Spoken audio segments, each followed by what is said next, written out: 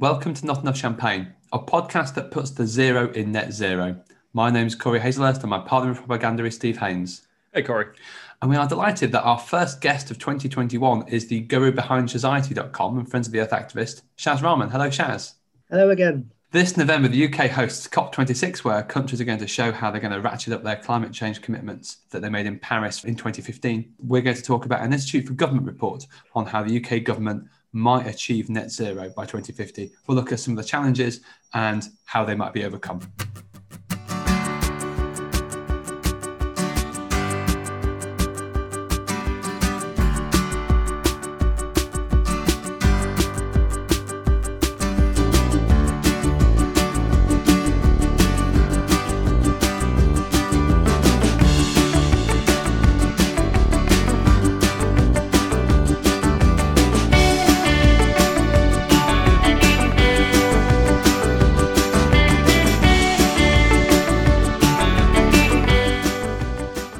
Unusually for this podcast, we're going to start with a bunch of optimism because I read the report, and the start of the report, there is a fun stat, which is that the UK's already reduced its emissions by 43% by 1990, which I suppose is quite good news, isn't it? And it's world leading as well. Aside from countries who don't emit much, that's arguably one of the biggest success stories, which we don't really talk about, and we probably should.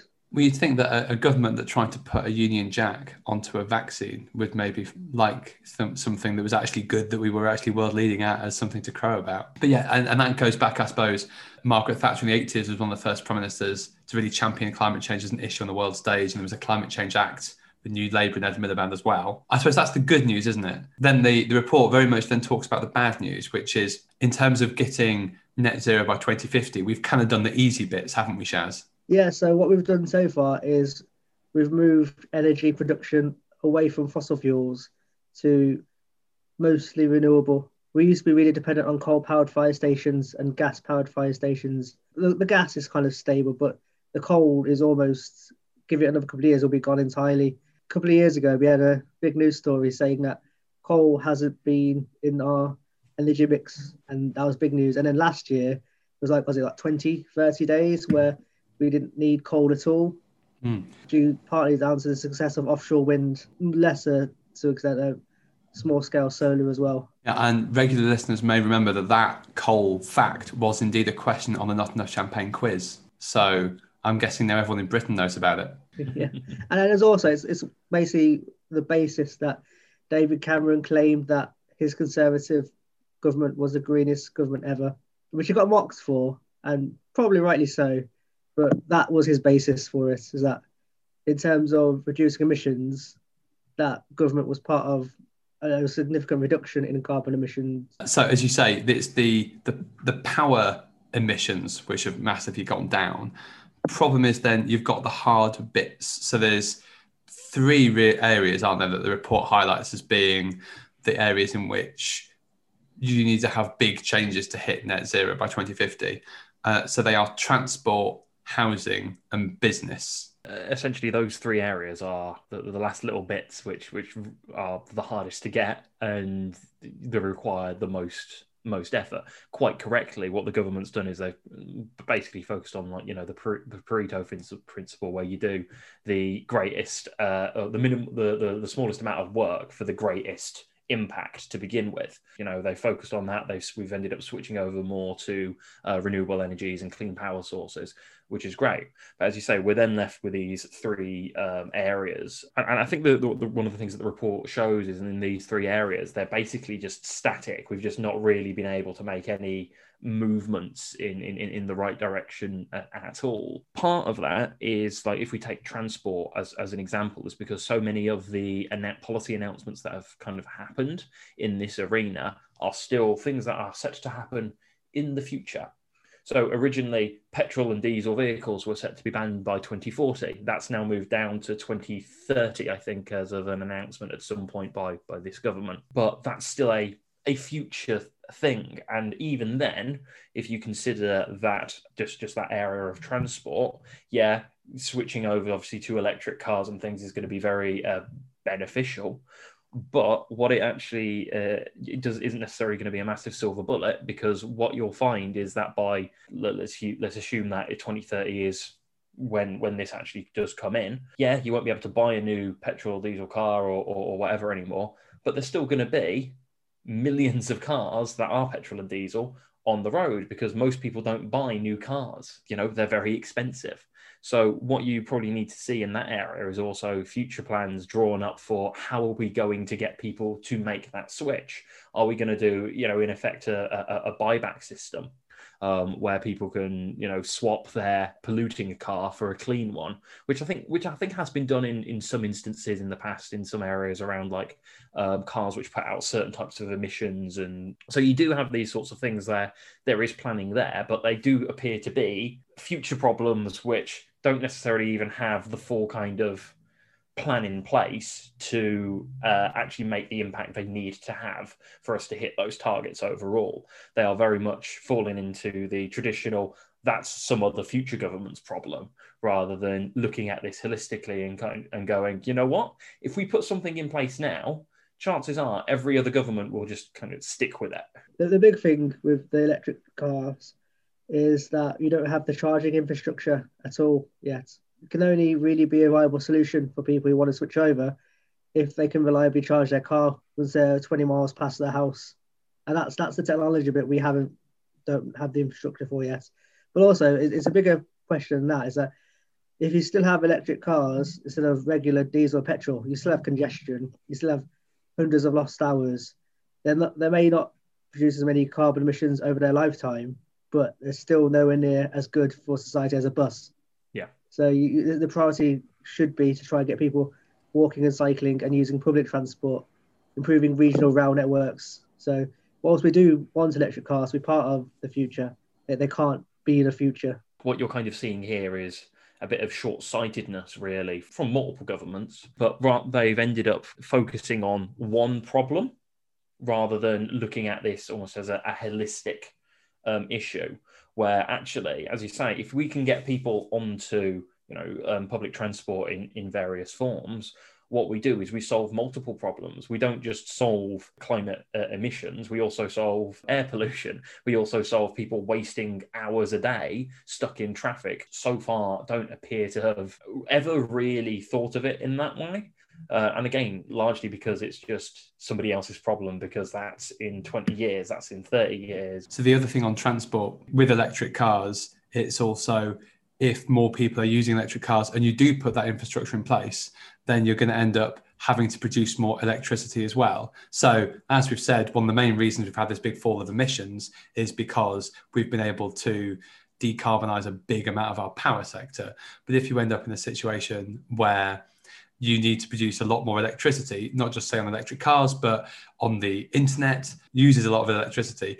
Also things like Bitcoin. There was a news story this week, I think Bitcoin having the same amount of power generated as a country, I think the size of Oman, I think it was. Or, well, if you're going to have to produce a lot more electricity, you need to make sure that electricity is being generated in a renewable way as well, don't you? So that's transport. In terms of then the other two, so housing takes about 15% of the UK's total emissions, most of which is because we need to heat our homes and heat water. So 85% of the UK's 29 million homes are heated by gas boilers, and they'll need to replace. So it's similar to the electric cars thing, isn't it? There's a massive infrastructure challenge there that you need to try and to roll out. And then businesses is the other bit. So although business has cut emissions by about a third, I think, they are still responsible for a fifth of the UK's emissions.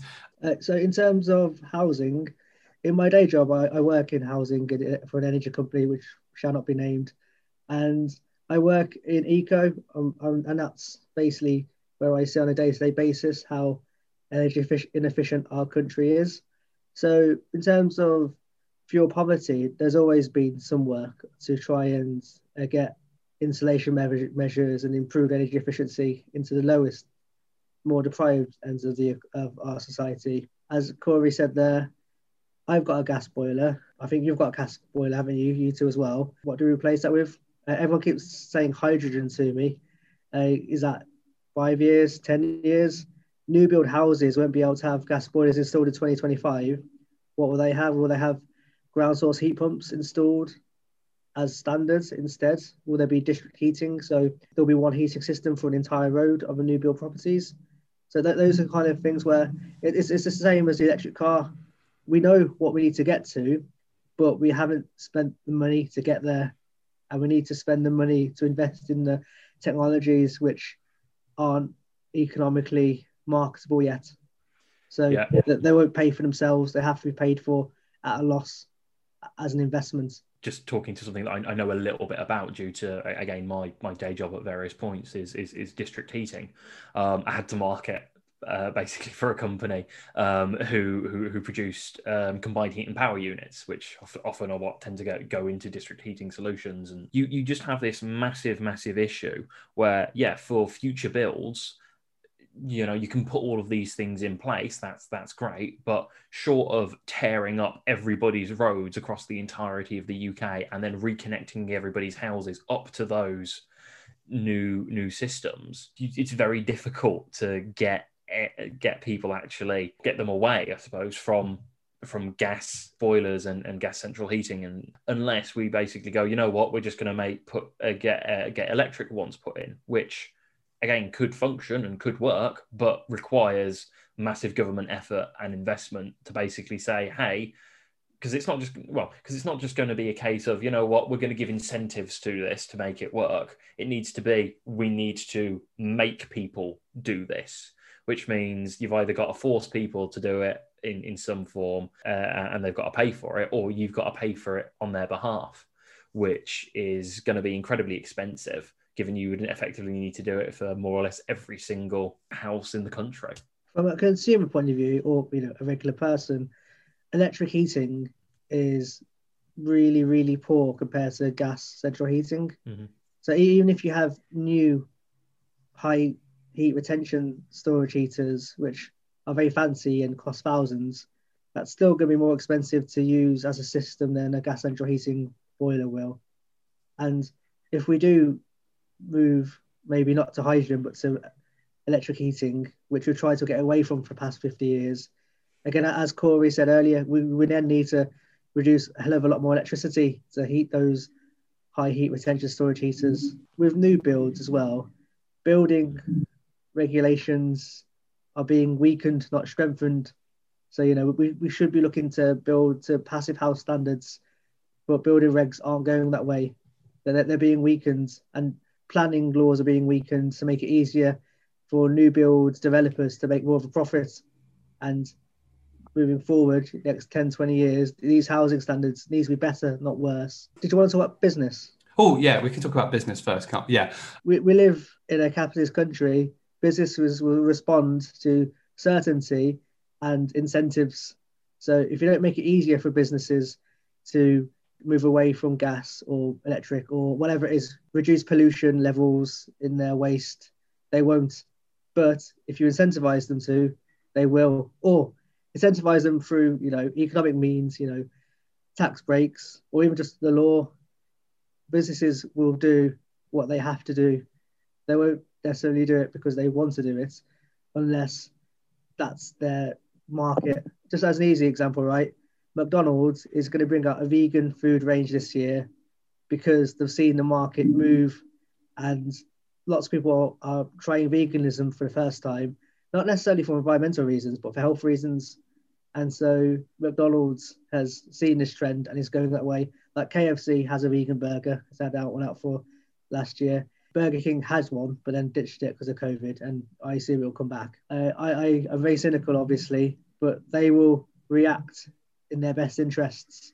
So we have to make it in their best interests to decarbonise. That's a good way, I think, of talking about the next section of the report, which talks about a lot of the barriers. And one of the barriers that they identify is this short-term thinking that creates uncertainty for business. And I was struck, actually, reading the report about a lot of the government's treatment of businesses over Brexit is actually pretty similar in a lot of ways to treating of businesses over climate change and going net zero as well. Because as you say, with it seems like there's a lot of short-term policy thinking. It isn't necessarily thought through. Report talks about, I think, like the bungled rollout of smart meters being an example, or also there was a plan to try and retrofit homes and make them more energy efficient, and that sort of collapsed with very few homes being upgraded, but ended up costing quite a lot. So you've got. Are you talking about the Green Deal? Yes. Okay, so I've also worked on the Green Deal, and what the Green Deal was an attempt to get people who could afford to contribute. So it was a slightly different tack. So whereas lots of the eco stuff is give insulation to vulnerable and deprived people for free who are living in fuel poverty, the other end are people who could potentially contribute but won't, for various reasons. And so what the Green Deal was, say you lived in a lovely Victorian terrace that looks very nice, but is very cold because it was built in 1902. And say you wanted to insulate it, but insulating it by yourself would cost £9,000. That's a lot of money to find. What the Green Deal was meant to do was offer you a loan in advance, and then you'd pay off that loan with the savings you'd make. And therefore, you'd be better off over the lifespan of the insulation over the 25 years. Now, that didn't work at all. That never really happened. The interest rate was 9%. And that was, I mean, you would have been much better off just going to a bank and saying, can I have a loan? I'll just pay for it through the bank. There was some success in the sense that the same scheme, the Green Deal, had a local authority aspect to it. So I was working on it where, say, this same £9,000, 2/3 of it would be paid for by a combination of local authority funding and the central government funding, and then the remaining third would be paid for by the customer. That was a much bigger success. So to pay £3,000 for a £9,000 product is more of a reasonable ask. And that's the point of the Green Homes Grant as well, which is live at the moment as we speak. So what the Green Homes Grant is an attempt by the government to try and get people who can afford to pay towards energy efficiency measures to pay towards them, but subsidise them in a way that will happen without the subsidy, it won't happen. So what the Green Homes Grant is, say for example, you wanted external wall insulation, it costs £6,000. Your government would contribute £4,000 and you'd contribute £2,000. So there's a level we can get assistance with. And it's a good idea. It's had a difficult birth, shall we say, because initially it was only going to run for 6 months, but nobody could find a contractor to do it. And so the government have had to extend it for another year. So now it will end in March 2022. There are two aspects to it. Some people want new windows because their windows are, old and out of date, or they're blown. But you can only get new windows under the scheme if you get insulation. But that doesn't help you if your house is already insulated. The idea of the scheme is to try and target insulation measures, but you can only really use them if you're in a certain property. So it's an interesting attempt by the government to try and improve our insulation stock. And hopefully, now that it's been extended, hopefully we'll see it be more of a success. But for example, I couldn't use it. My house is already carriage wall insulated and loft insulated.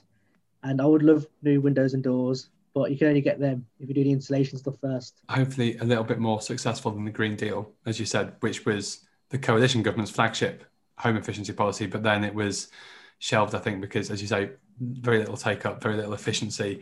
And so one of the barriers then is government not being able to draw up well thought through policy. That might well possibly be because there's a lot of short-term thinking. So there's a huge amount of ministerial churn. There's one of the scariest pages in the report is when they have a chart of the minister churn that we've had in various departments important for this. And it's something that we've talked about obliquely on the podcast several times. But when you see it mapped out that we've had 24 different transport secretaries in 30 years, and you start to sort of see why there is such a lack of strategic thinking here. And one of the other big things, I suppose, in terms of business is cost. An estimated cost, I think, was when Philip Hammond, anyway, was Chancellor, it was he said it would be £1 trillion over 30 years, which is one of the reasons Theresa May sort of balked at it. But there's a wonderful line where that cost is criticised by economists, because apparently what the Treasury analysis does, that £1 trillion doesn't take into account any of the benefits of acting. They're not accounted into the cost. But also the cost doesn't include the costs of not acting either, and the costs of inaction, which, as we've already seen from climate change, is going to be pretty bloody huge. The argument in the report is £1 trillion can't be borne by government alone, and therefore you're going to have to encourage businesses and probably ordinary people to bear some of that cost. And again, Steve's already talked about, do you try and do that voluntarily? Do you try and nudge people to do it? Do you try and shove people to do it? And then I suppose you do have that question of, does COVID and the response to COVID show that actually governments can try and take on a lot of that cost already? Well, the government is a creator of money. You could just create more money. People will buy your money because the government is a stable institution. So, for example, in the report points out that Germany has put £130 billion or a euro equivalent green recovery strategy in place. And as I was talking about hydrogen earlier and central heating, they're putting £9 billion equivalent to hydrogen as a way to heat their homes. The money can be there. Who would have thought of how much the government would spend on COVID measures to support those in furlough a year ago, right? Like, it's the will that's not there, not the money. The money can be created. Economic theory has moved on in the last 50 years, I'd hope. Well, in which direction? That, I think, is a key thing to emphasise, isn't it? Like, it's a lack of political will that means things aren't being done, rather than anything else, rather than it being a technological issue or even a financial issue. Find it kind of exciting that you say that the British government's a stable institution, because I don't think anyone said that in about 6 years. But people buy government debts because this is it is as stable debt as you'll ever find. The mainstream view of what government debt is flawed. A government is not a household, so it shouldn't be bound by the same drawbacks in terms of, you don't, if you don't pay your credit card, then that's a bad thing. But a government issues money. It doesn't have to pay it back in the same way that you have to pay your bank back. Yeah, absolutely. Sorry, I'm making a very glib point and you're making a serious point about economic policy. So we should probably move on. Let's talk about that lack of political will then, because that is one of the biggest barriers which is seen. And actually, Chris Huhne gets mentioned. I'd forgotten that Chris Huhne existed, but he's one of the people that the report's interviewed, Energy and Climate Change Minister for the Lib Dems and the coalition government. One of the things that he says is that no UK Prime Minister has made combating climate change a priority. So, and Chris Huhne says that the nearest person who's come close to doing this is Margaret Thatcher. And I think it is Margaret Thatcher that you went in 1989, and Charles Moore makes a big issue of this in the third volume of his Thatcher biography. It's Thatcher who, I'm guessing because one of the few high-profile British politicians to have a science background as well. And also, fun fact aside, is a lot of the government scientific departments were also responsible for doing a lot of the mapping and stuff behind the Falklands War. So when they start saying that climate change is an issue, Thatcher takes them seriously as well, because she kind of knows to trust them, which is, I think it's interesting. Your glazed expression suggests it probably isn't. But so it's Margaret Thatcher kind of spearheads stuff at the UN in 1989. As you say, under New Labour and the Cameron coalition, emissions fall, but it's probably fair to say climate change wasn't really a top priority of either, of any Prime Minister. So, and with David Cameron... I had high hopes that Ed Miliband had he have won. So did we all, but we would have had chaos, Shaz, and it couldn't be allowed. So here we are in this nice stable time instead. And it wasn't really a priority for May at all. She kind of balked off of the cost and was too busy sort of firefighting Brexit to develop any sort of meaningful climate policy. Cameron starts off that very cosmetic modernising of the Conservatives, I suppose, isn't it? Trying to look good on green issues, but then kind of balks and says he doesn't want to get distracted by green crap, which is apparently what he privately called kind of the costs of retrofitting homes. Boris Johnson in October, this is one of a number of areas in which he says he's going to personally take control and was going to take control of this committee on climate change. Took control of it in October 2019 and then didn't meet until March 2020, which probably tells you a lot about Boris Johnson's policy focus, and obviously it's been on COVID and Brexit for understandable reasons. But even so, Dominic Cummings, he was apparently quoted as not wanting to spend £3 billion on, I think what he said, like boring things like insulation.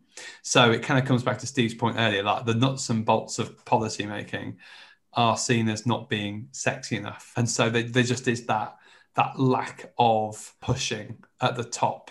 No Prime Minister's made it their priority. And what the report argues is a Prime Minister has to make it their priority for them for climate change to be properly addressed as an issue. Yeah, so what the report states is that we lost DEC, the Department for Energy and Climate Change, and the Department for Business, Energy and Industrial Strategy is kind of a sideline department.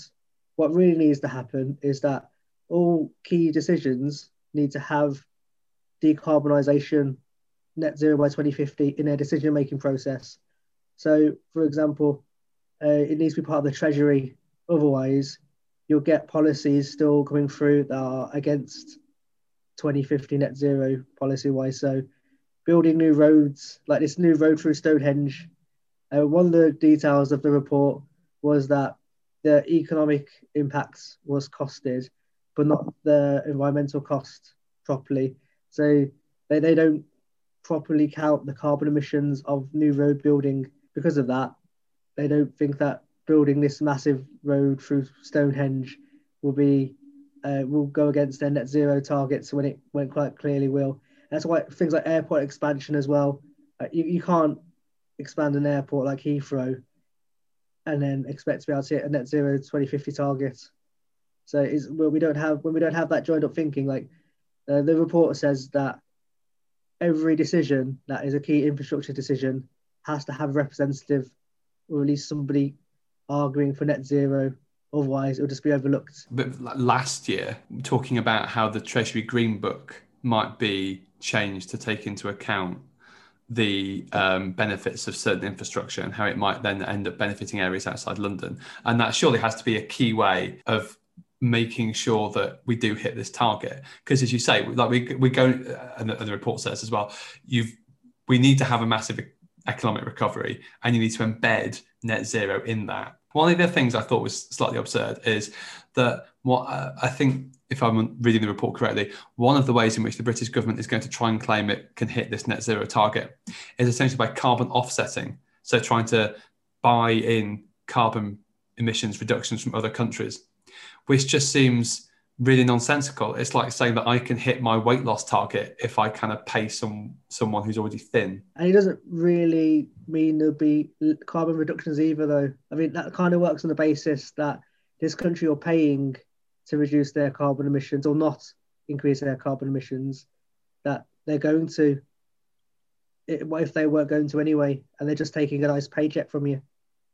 The basis of that kind of idea is effectively it's carbon trading, which as a policy agenda does probably have some use, but not necessarily on an international basis.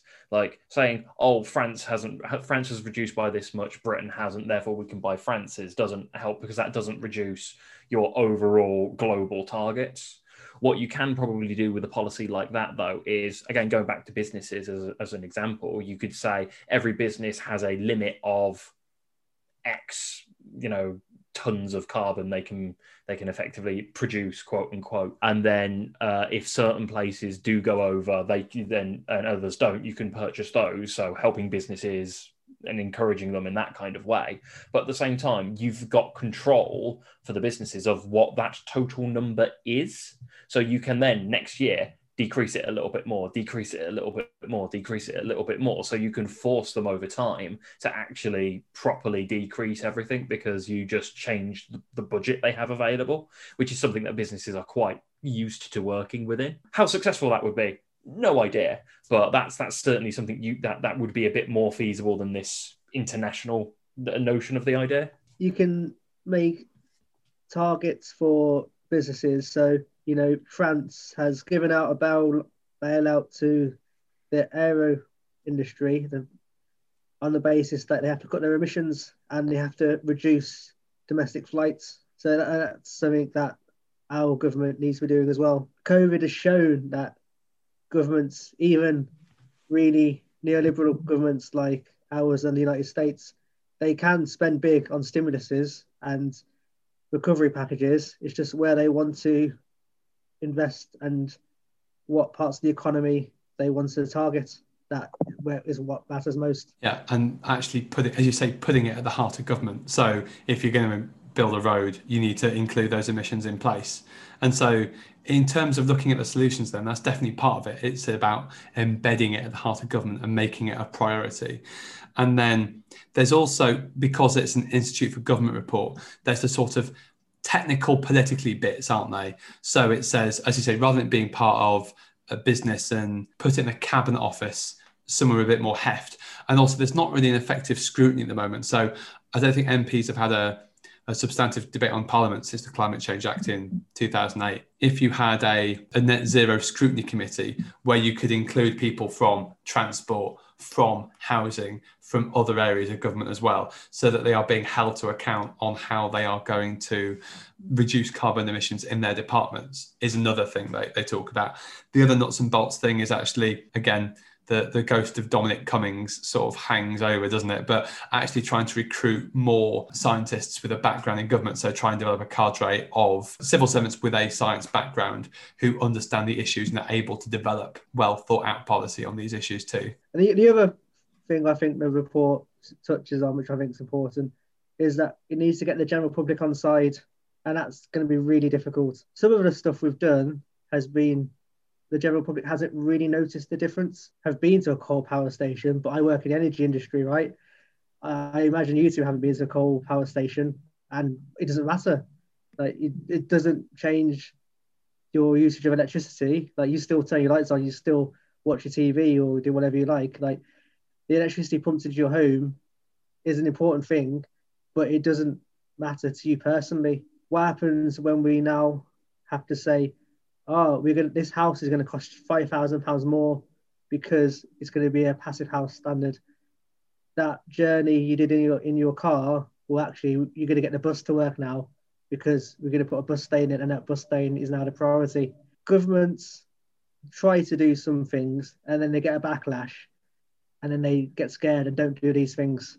So how will our government bring the people on board? And that's a really difficult question. It's not an easy answer. I'm an environmental campaigner, right? And I don't know the answer to that question. It is a massive issue, and the report does highlight it. How do you get people to accept that they're going to have to use less? It's about the political will, isn't it? Because the polling is kind of interesting, that generally you have a majority sort of in favour, even when you sort of talking about the trade-offs. I think people are happy. It was in the Labour manifesto and the Conservative manifesto and the Lib Dem manifesto. So it's about how do you get almost active consent rather than passive consent. It talks about in the report about citizens' assemblies, I think in Ireland and France, which they've done to try and talk about what the trade-offs are, so that you can at least have that public engagement and discussion and try and bind some consent. One of the things the report says as well, it's about having to make it cross-party as well, because this is something where you've got to have, this is a 30-year process. You're going to need, that's 6 5-year terms. Based on the last 5 or 6 years, you're probably talking 15 different governments, but let's just assume it's more like half a dozen. You need to make sure there's a proper consensus in place, almost in the way that there was almost the American foreign policy consensus in the Cold War, or the UK sort of financial economic consensus from about 1979 to 2008. It needs to be sort of that level, doesn't it, of buy-in? I think it's achievable in a way that I didn't think it was achievable 5 years ago. There is some optimism there. 5 years ago, it was the Greens kind of going on about this. But now all of the parties, except maybe apart from the Brexit party, but you're never going to win them over. There is hope there. Do we have a citizens' assembly? I think there is one. Yes, there is indeed. Climateassembly.uk. The latest news post is from the 10th of September 2020. Yeah, it feels like the election of Joe Biden could well be a bit of a tipping point, especially given. And the report talks about this. You've got COP26 in November, where if there is a plan, and actually America hopefully, presumably will be there under a Biden presidency. So you're going to have America, you're going to have China, you're going to have the EU, you're going to have Britain, you're going to have South Korea. Most of the countries in the world will be there committing to drastically cutting carbon emissions by 2050. And that feels like it ought to be optimistic. Whether or not we should feel optimistic is maybe what we can talk about in our next podcast, Shaz, when we're going to talk about Joe Biden's environmental policy and the impact that it might have. Before we do that, obviously we have a couple of Paris notices. Shaz, is there an interesting website on politics and culture that our listeners might find worth visiting?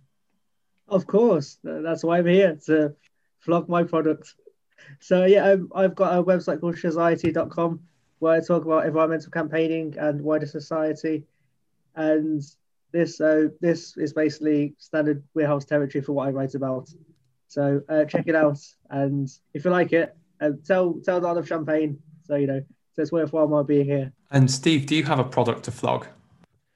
I mean, I could flog our product, I suppose. If you are interested in helping support this podcast, you can head over to patreon.com/notenoughchampagne, where you can sign up as one of our backers, or our champagners, as we like to call them. And fling us a few quid every month. You'll gain access to blog posts that are unique and only go out to our backers, as well as episodes that only our Patreon backers get. And you'll also get early access to bits and pieces as well. So there's a few bits and pieces which are going to be going up over the onto the main site over the next few weeks, which have already gone up onto the Patreon. And join us for some debate and discussion and some good times. Our website is notenoughchampagne.com. Our Facebook page is facebook.com/notenoughchampagne. James Cram designed our logo. You can follow him on Twitter @JamesCram, and Dave Depper composed our theme tune, Lucky Good Times. Our Twitter handles @NoChampagnePod. I'm @AcousticRadical. @ShazRaman30. Happy plotting.